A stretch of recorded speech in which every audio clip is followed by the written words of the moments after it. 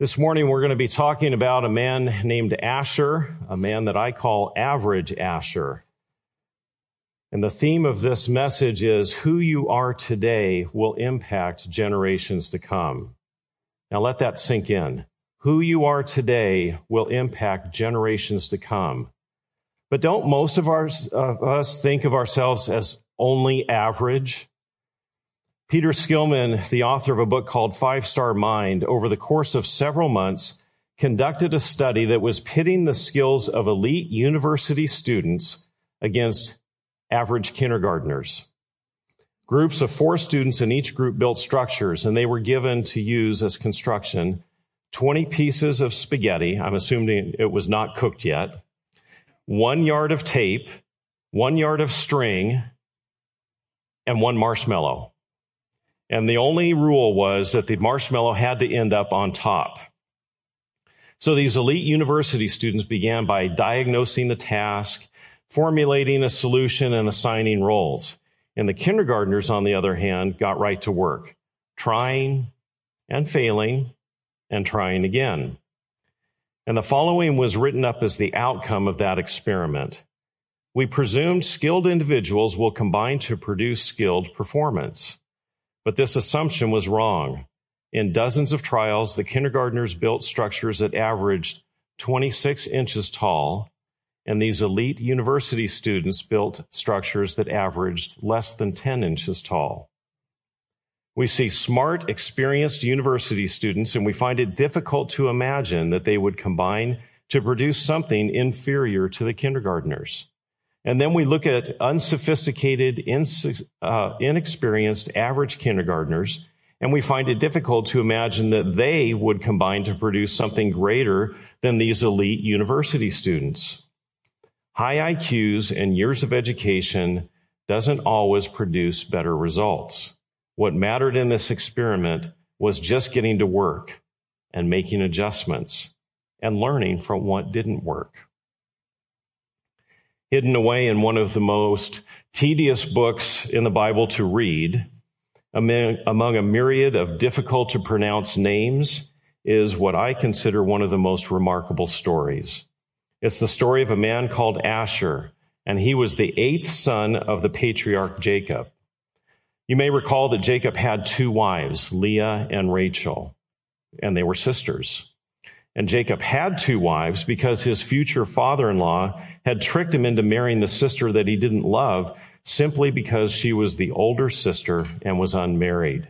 Let me read to you from Genesis chapter 29, beginning at verse 16. Now Laban, that's the father-in-law, had 2 daughters.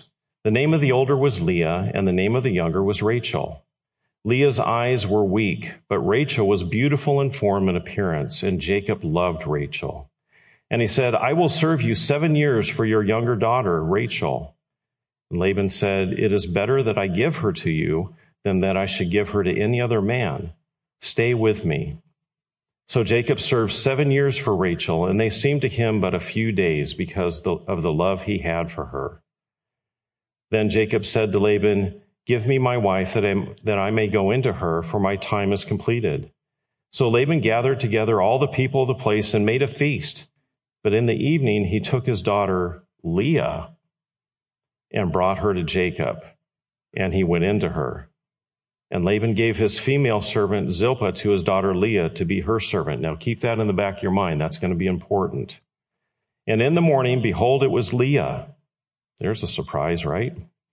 And Jacob said to Laban, what is this you have done to me? Did I not serve with you for Rachel? Why then have you deceived me? Laban said, it is not so done in our country to give the younger before the firstborn.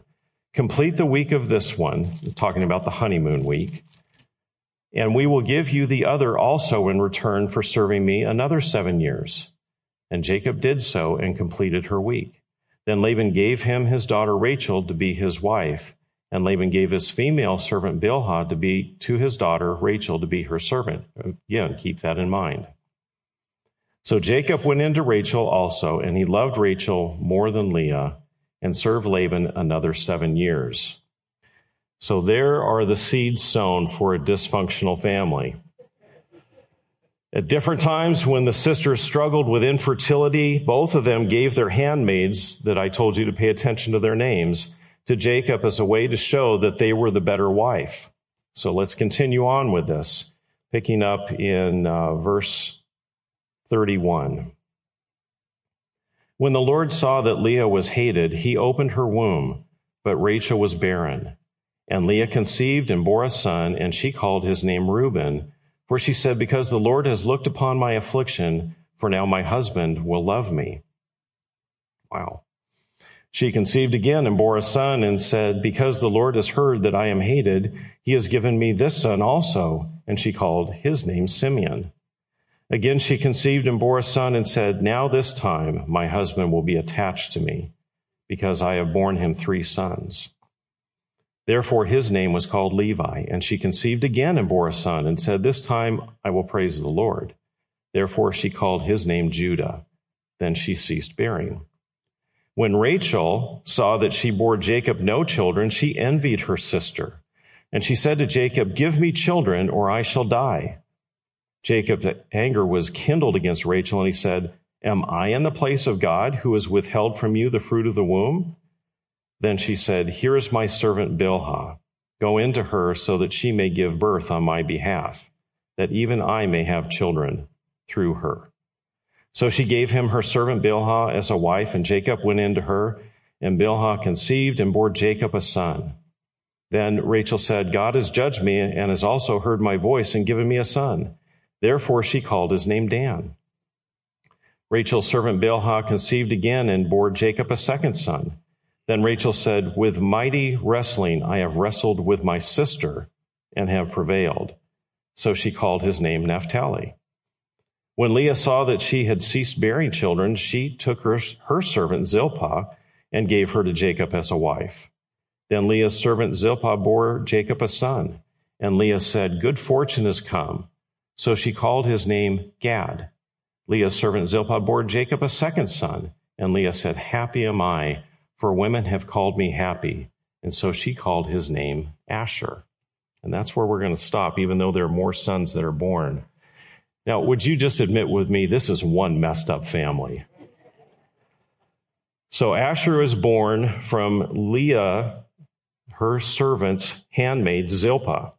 In addition to his half-brothers, he had an older brother from the same mother who was named Gad. And again, when Asher was born, Leah said, happy am I, for women have called me happy. And she called his name Asher, because in the Hebrew language, that word means happy. But when you look at the way he started out, I'm really not sure how happy this man was. He wasn't born from Jacob's favorite wife, that was Rachel. He wasn't even born from the other wife, Leah, but from one of her handmaids. Asher didn't have the honor of being the oldest son, that was Reuben. He was not the most powerful son, that would prove to be Judah. He wasn't even the doted on son, that was Benjamin. And he wasn't the favorite son, that was Joseph. So Asher lived his early life in the shadows, learning to be content with the leftovers. And besides that, Asher grew up in one of history's most dysfunctional families. There's parental favoritism, there's sibling rivalry, there's deceit, and there's long-standing resentment. It's interesting that as you read the Bible, there really are no perfect families portrayed in there. There's hardly a single model family for any of us to look up to with awe and envy. Adam and Eve, no longer are sooner than they are out of the Garden of Eden, then one of their sons murders the other one. Noah's sons are forced to devise a strategy to hide their father's drunken shame. Jesse's sons, even though they were brave and loyal in service of their country, are cruel to their younger brother David. And David is a man after God's own heart. He's Israel's greatest king, but he can't even manage his own household. Even Jesus' earthly family, we see the same thing. In Mark chapter 3, Jesus is healing the sick, and he's fulfilling his call as the Messiah. And his mother and his brothers are outside trying to get him to come home, convinced he's crazy. Let me read to you 2 verses from Mark chapter 3. Beginning at verse 20, it says, Then Jesus went home, and the crowd gathered again so that they could not even eat. And when Jesus' family heard it, they went out to seize him, for they were saying, "He is out of his mind." Great family support there, right? The Bible most often portrays the family not as some kind of a Norman Rockwell painting, beaming in gratitude around the Thanksgiving turkey, but as a series of broken relationships that are in need of redemption. But even that does not excuse what Asher and his brothers did.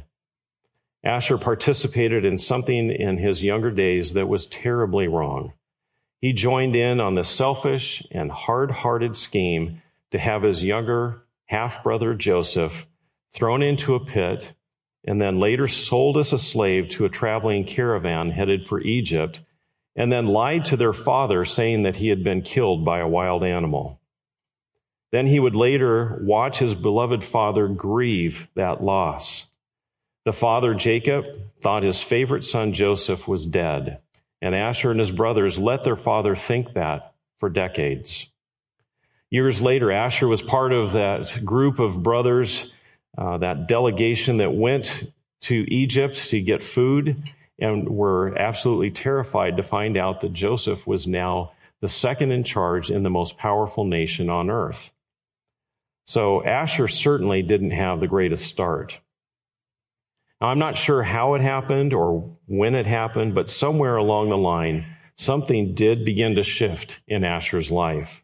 Somehow he became a different man. We'll never know for sure what brought about this transformation, but what we do know for sure is that he left behind a legacy of wisdom and faith and character and service to his nation. A legacy that was not only attached to him, but also to his descendants. Now, how do I know this? First, we know that when Asher went to Egypt, he became the father of 4 sons: Imnah, Ishvah, Ishvi, and Beriah. Now, Cindy and I considered those names for our sons, but then we later settled on Derek and Chad. We also know that he had a daughter, and her name was Sarah. That's spelled Serah. What's fascinating about this is that Sarah was the only granddaughter mentioned among 53 grandsons in the lineage of Jacob. And that's not because there weren't other granddaughters. It was customary in a patriarchal society to list only the sons. But for some reason, this one woman, Sarah, couldn't be left out. And although it's not recorded in the Bible, Jewish history says that she was a woman of great virtue and went on to have a tremendous impact during her lifetime. What's even more interesting is that Jewish rabbinical literature says that Sarah was actually Asher's stepdaughter. Asher had married a widow named Hadurah when Sarah was 3 years old. So Asher was the father of what we would call a blended family. He welcomed Sarah into his home and raised her as his own, to be included in his lineage as the only granddaughter listed of Jacob. She must have held a very special place in his heart and lived an exemplary life. Not only was Asher the father of 4 sons and a daughter, but when his father Jacob was preparing to die, he brought each of his 12 sons to his bedside. This was the beginning of the 12 tribes. And one by one, Jacob gave each one of them a special last word. Now, I hesitate to call this a blessing because I'm going to read several of these to you, and I want you to judge for yourself what you think of these. The first one is for Reuben. This is from Genesis chapter 49, beginning at verse 3. Reuben, you are my firstborn, my might, and the first fruits of my strength, preeminent in dignity and preeminent in power. Sounds like a good start to a blessing, doesn't it? Unstable as water. You shall not have preeminence, because you went up to your father's bed, and then you defiled it. He went up to my couch. So not a very special word there for Reuben. Then we see in the beginning in verse 5 through 7, Simeon and Levi. Simeon and Levi are brothers, weapons of violence as their swords. Let my soul come not into their counsel. O my glory, be not joined to their company. For in their anger they killed men, and in their willfulness they hamstrung oxen. Cursed be their anger, for it is fierce, and for their wrath, and it is cruel. I will divide them in Jacob and scatter them in Israel.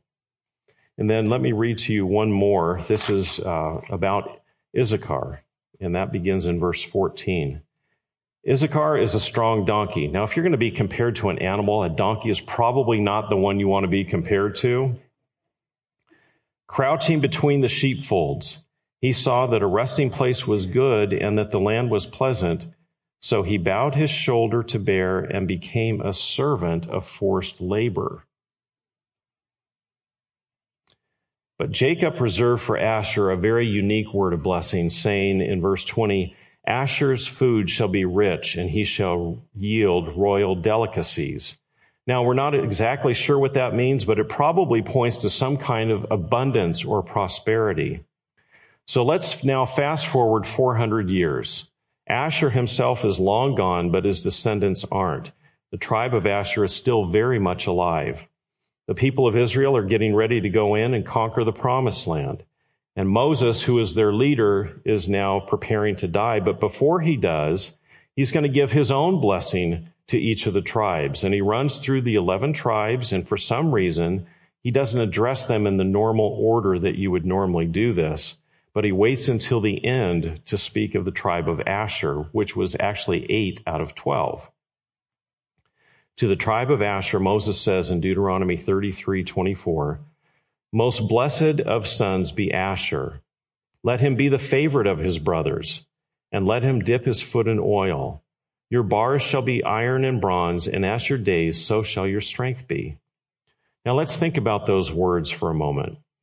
This is quite an amazing thing to say about a man's legacy, especially a man who started as inauspiciously as Asher did.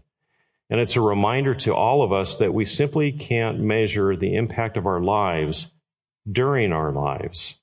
We don't always get to see the legacy that we leave, and we can't always see how the choices we make today will impact further generations. Because here's a man who seemed very average. He's a man who was raised in one of the most dysfunctional families in the Bible. He's a man who made some very large mistakes early in his life that left some deep wounds in his family. And on top of that, he had the added challenge of raising a blended family while married to a woman who had lost her first husband. And most of us would take all of that and think that Asher wouldn't produce much of anything of lasting value.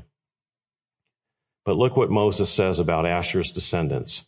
First, he says, Most blessed of sons is Asher. That's one of those hard to translate Hebrew phrases as seen by the various ways that it's translated in different English Bibles. In the ESV that I read it from, it says, Most blessed of sons be Asher. But in the New American Standard, it says, More blessed than sons is Asher. And in the King James Version, it says, Let Asher be blessed with children.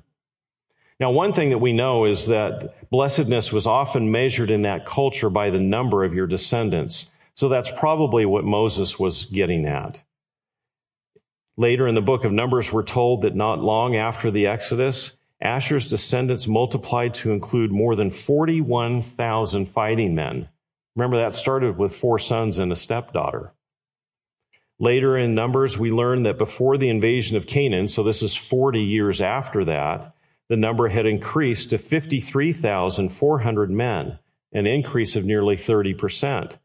And that's even more significant when you consider that the total number of Israel's fighting men, including all of the tribes, had actually decreased by some 2,000 fighting men. And yet this one tribe had increased by 12,400. So God promised Asher a posterity, and he delivered. This is something every parent desires and every parent should pray for. Not just that God would give us physical children, but that God would increase our spiritual posterity and that God, the Lord, would help us reproduce our faith in others. And you don't have to be a parent to reproduce your faith in other people. The second thing Moses says about Asher's descendants is this: let him be the favorite of his brothers. The word favored means to approve, to be pleased with, and to delight in. Asher would be loved by his brothers. And there would be that sweet unity between his tribe and the rest of the tribes of Israel. It's almost like God is saying he's going to be everybody's favorite. The Bible talks a lot about the blessing of having favor with others, but this is unusual, isn't it, for brothers? Research shows that up to 45%, nearly half of all adult relationships, are marked by rivalry or distance among siblings. In May 2012, the Wall Street Journal featured a story that was called Sibling Rivalry Grows Up.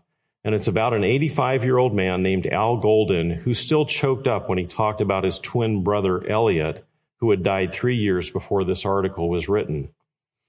Al still remembered how his father often compared them and asking one or the other, how come you got a B on this test and your brother got an A? Or why can't you swim as good as your brother?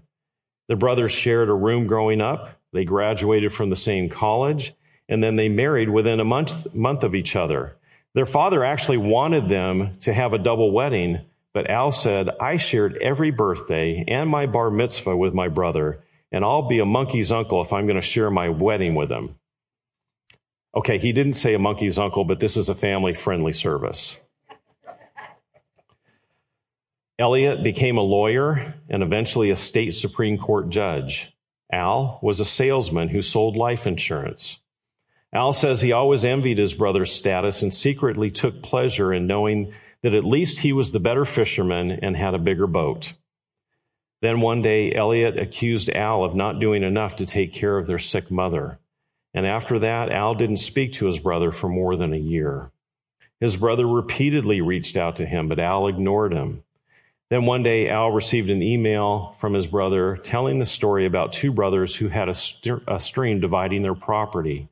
And one brother hired a carpenter to build a fence along that stream, but the carpenter built a bridge by mistake. Al thought about that email and he wrote back and said, I'd like to walk over that bridge. I believe Asher was that kind of a man. He was the kind of man to build a bridge rather than a fence. It reminds me of a verse in the book of Proverbs that says, when a man's ways please the Lord, he makes even his enemies to be at peace with him. We should pray that we can walk in peace and have favor with those around us. It's inevitable that disagreements and disputes and times of animosity will come between us and our brothers or sisters, but our prayer should be that we shall be the first to seek reconciliation and be quick to forgive. Romans 12:18 says, if it is possible, as far as it depends on you, live at peace with everyone. And in Ephesians 4:32, it says, be kind to one another, tender-hearted, forgiving each other, just as God in Christ also has forgiven you. The third thing we see in Moses' blessing of Asher's descendants sounds kind of strange to us. It says, let him dip his foot in oil. Oh, what does that mean? Of course, back then, washing your feet was a constant need in a dusty terrain. Now, that's what Bible teachers are always telling us, right? As if we don't wash our feet today. But I get it, sandals, dirt roads, walking everywhere instead of driving. But only the wealthy had the luxury of using olive oil to wash and soothe their feet. This makes sense for the tribe of Asher because when Joshua divided up the promised land between the 12 tribes, he gave the tribe of Asher a piece of land in the area of Galilee, where the soil was rich and olive trees flourished. The best olives in all of Palestine were raised where Asher's lot fell. It was even said of that area, it is easier to raise a legion of olives in Galilee than to bring up a child in Palestine. Even today, one tree will produce 15 gallons of olive oil in a season. So you can understand Moses' statement, let him dip his foot in oil. I can't help but think that every Christ-following person listening to this message today has dipped their feet in oil, meaning that we have received many blessings. More important than any material comforts that we may have are the spiritual blessings that we have received from God. I've been struck lately in reading the Bible how often the spiritual blessings we have are called riches in Christ. In Ephesians, we read of the riches of his grace and the unsearchable riches of Christ. In Romans, we read of the riches of his kindness and the riches of his glory. It's interesting, one of the greatest riches we have as believers is the Holy Spirit living in us. And many times in the Bible, oil is a symbol of the Holy Spirit. The Spirit of God regenerated us when we were dead in our sins. And as we go out into the world, He is our comforter and our helper and our guide. He empowers us to be His witnesses and gives us spiritual gifts to build up the body of Christ. Every day, we should be dipping our feet in that oil. Without it, our souls become dry. The fourth thing that we see in Moses' blessing of Asher's descendants is, your bars shall be iron and bronze, and as your days, so shall your strength be. Now, these bars that are referred to are not the bars that you might see over somebody's window, but bars on a city gate. This is a promise of military strength and the ability to stand against their enemies. The land of Asher that was inherited in the promised land is at the very northern tip of Israel. And so you can imagine if there were any enemies that were coming south, they would have to hit Asher first. But they are promised that they would be given sufficient strength to stand against the enemies that would invade from the north. God, through Moses, is saying, Asher, you will be blessed with prosperity, but at the same time your enemies will attack you. But you will withstand them because the bolts of your gates will be iron and bronze, and you will stand against the enemy's assaults. It's no surprise that some of Asher's descendants proved to be outstanding warriors in defending Israel. This legacy is found in the book of 1 Chronicles in chapter 7, verse 40, where it says, all of these men of Asher, heads of fathers' houses, approved, mighty warriors, chiefs of the princes, their number enrolled by genealogies for service in war was 26,000 men. Average Asher has a legacy that went far beyond what he ever imagined. Choice men, brave warriors, outstanding leaders. But that's not all. The last part of verse 25 said, as your days, so shall your strength be. Another translation says, your strength will equal your days. Now let that promise sink in. We all know that we're going to be constantly under attack because we're told in 1 Peter 5:8, your adversary, the devil, prowls around like a roaring lion seeking someone to devour. But what we learn here is that God will give us the strength to resist. Notice what it says. God's strength will come to you daily as you need it. We can fall into the trap of looking into the future and thinking, well, what if this happens? Or what if that happens to me? What if my wife got really sick? Or what if one of my children was killed? What if I got cancer? Or what if persecution came and the only choice I had was either to deny my faith or face death? I can't imagine how I would respond to any of those situations. But look what this verse says. Your strength will equal your days. You don't get the strength from God for tomorrow's trials. You get it for today's trials. Corrie ten Boom used to tell of a conversation that took place between herself and her father when she was a little girl. Daddy, she said one day, I'm afraid I will never be strong enough to be a martyr for Jesus Christ. Her father wisely responded, tell me, when you take a train trip from Haarlem to Amsterdam, when do I give you the money for the ticket? 3 weeks before? No, Daddy, you give me the money for the ticket just before we get on the train. That's right, he replied, and so it is with God's strength. Our wise Father in heaven knows when you're going to need things too. Today, you don't need the strength to be a martyr, but as soon as you're called upon for the honor of facing death for Jesus, he will supply the strength you need just in time. Many years later, Corrie said, I took great comfort in my father's advice. Later, I had to suffer for Jesus in a Nazi concentration camp. He indeed gave me all the courage and power that I needed. Moses is saying to the descendants of Asher, and I believe to us as well, yes, you will face challenges from the enemy. Yes, you will face hardship and grief and sickness and persecution. None of us are exempt from trouble in this life. But don't worry about tomorrow, because as your days, so shall your strength be. Here is a man who seemed to be very average. He is a man raised in a dysfunctional family.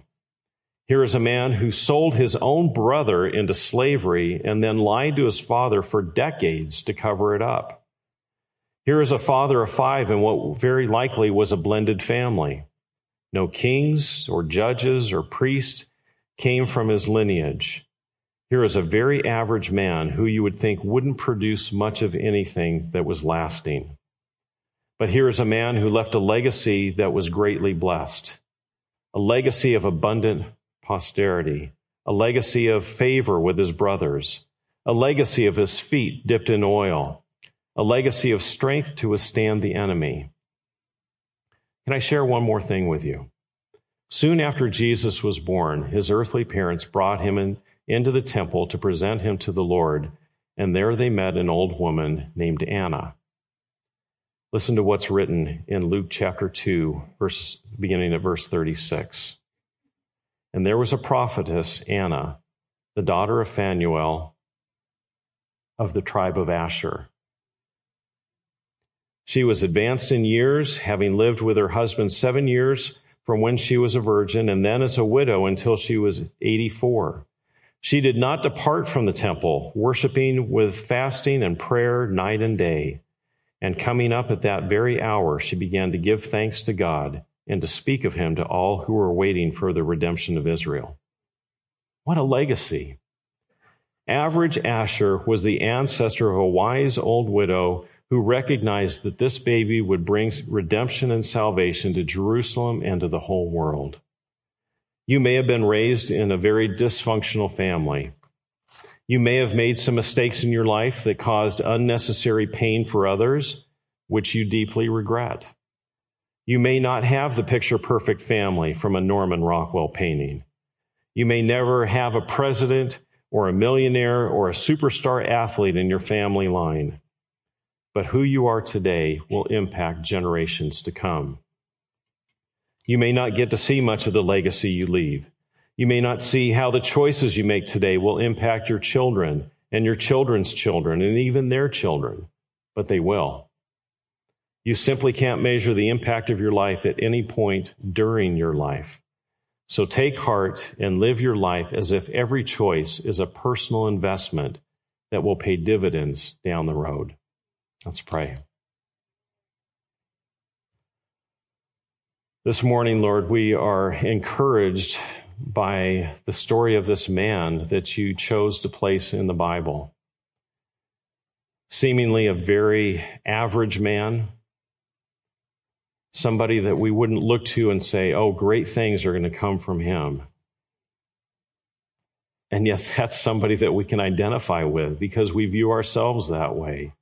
And yet we see how you blessed him and blessed future generations through him. And so, God, we ask that you would do the same for us. Whether we are parents or not, we can have an impact on future generations. And we ask that you would help us to do that one person at a time. And Father, even as we give our offerings to you as we leave today, we ask that you would use those gifts to reach other people. Just that average gift that we can give would be used in a great and mighty way. And we thank you for this. In Jesus' name, amen.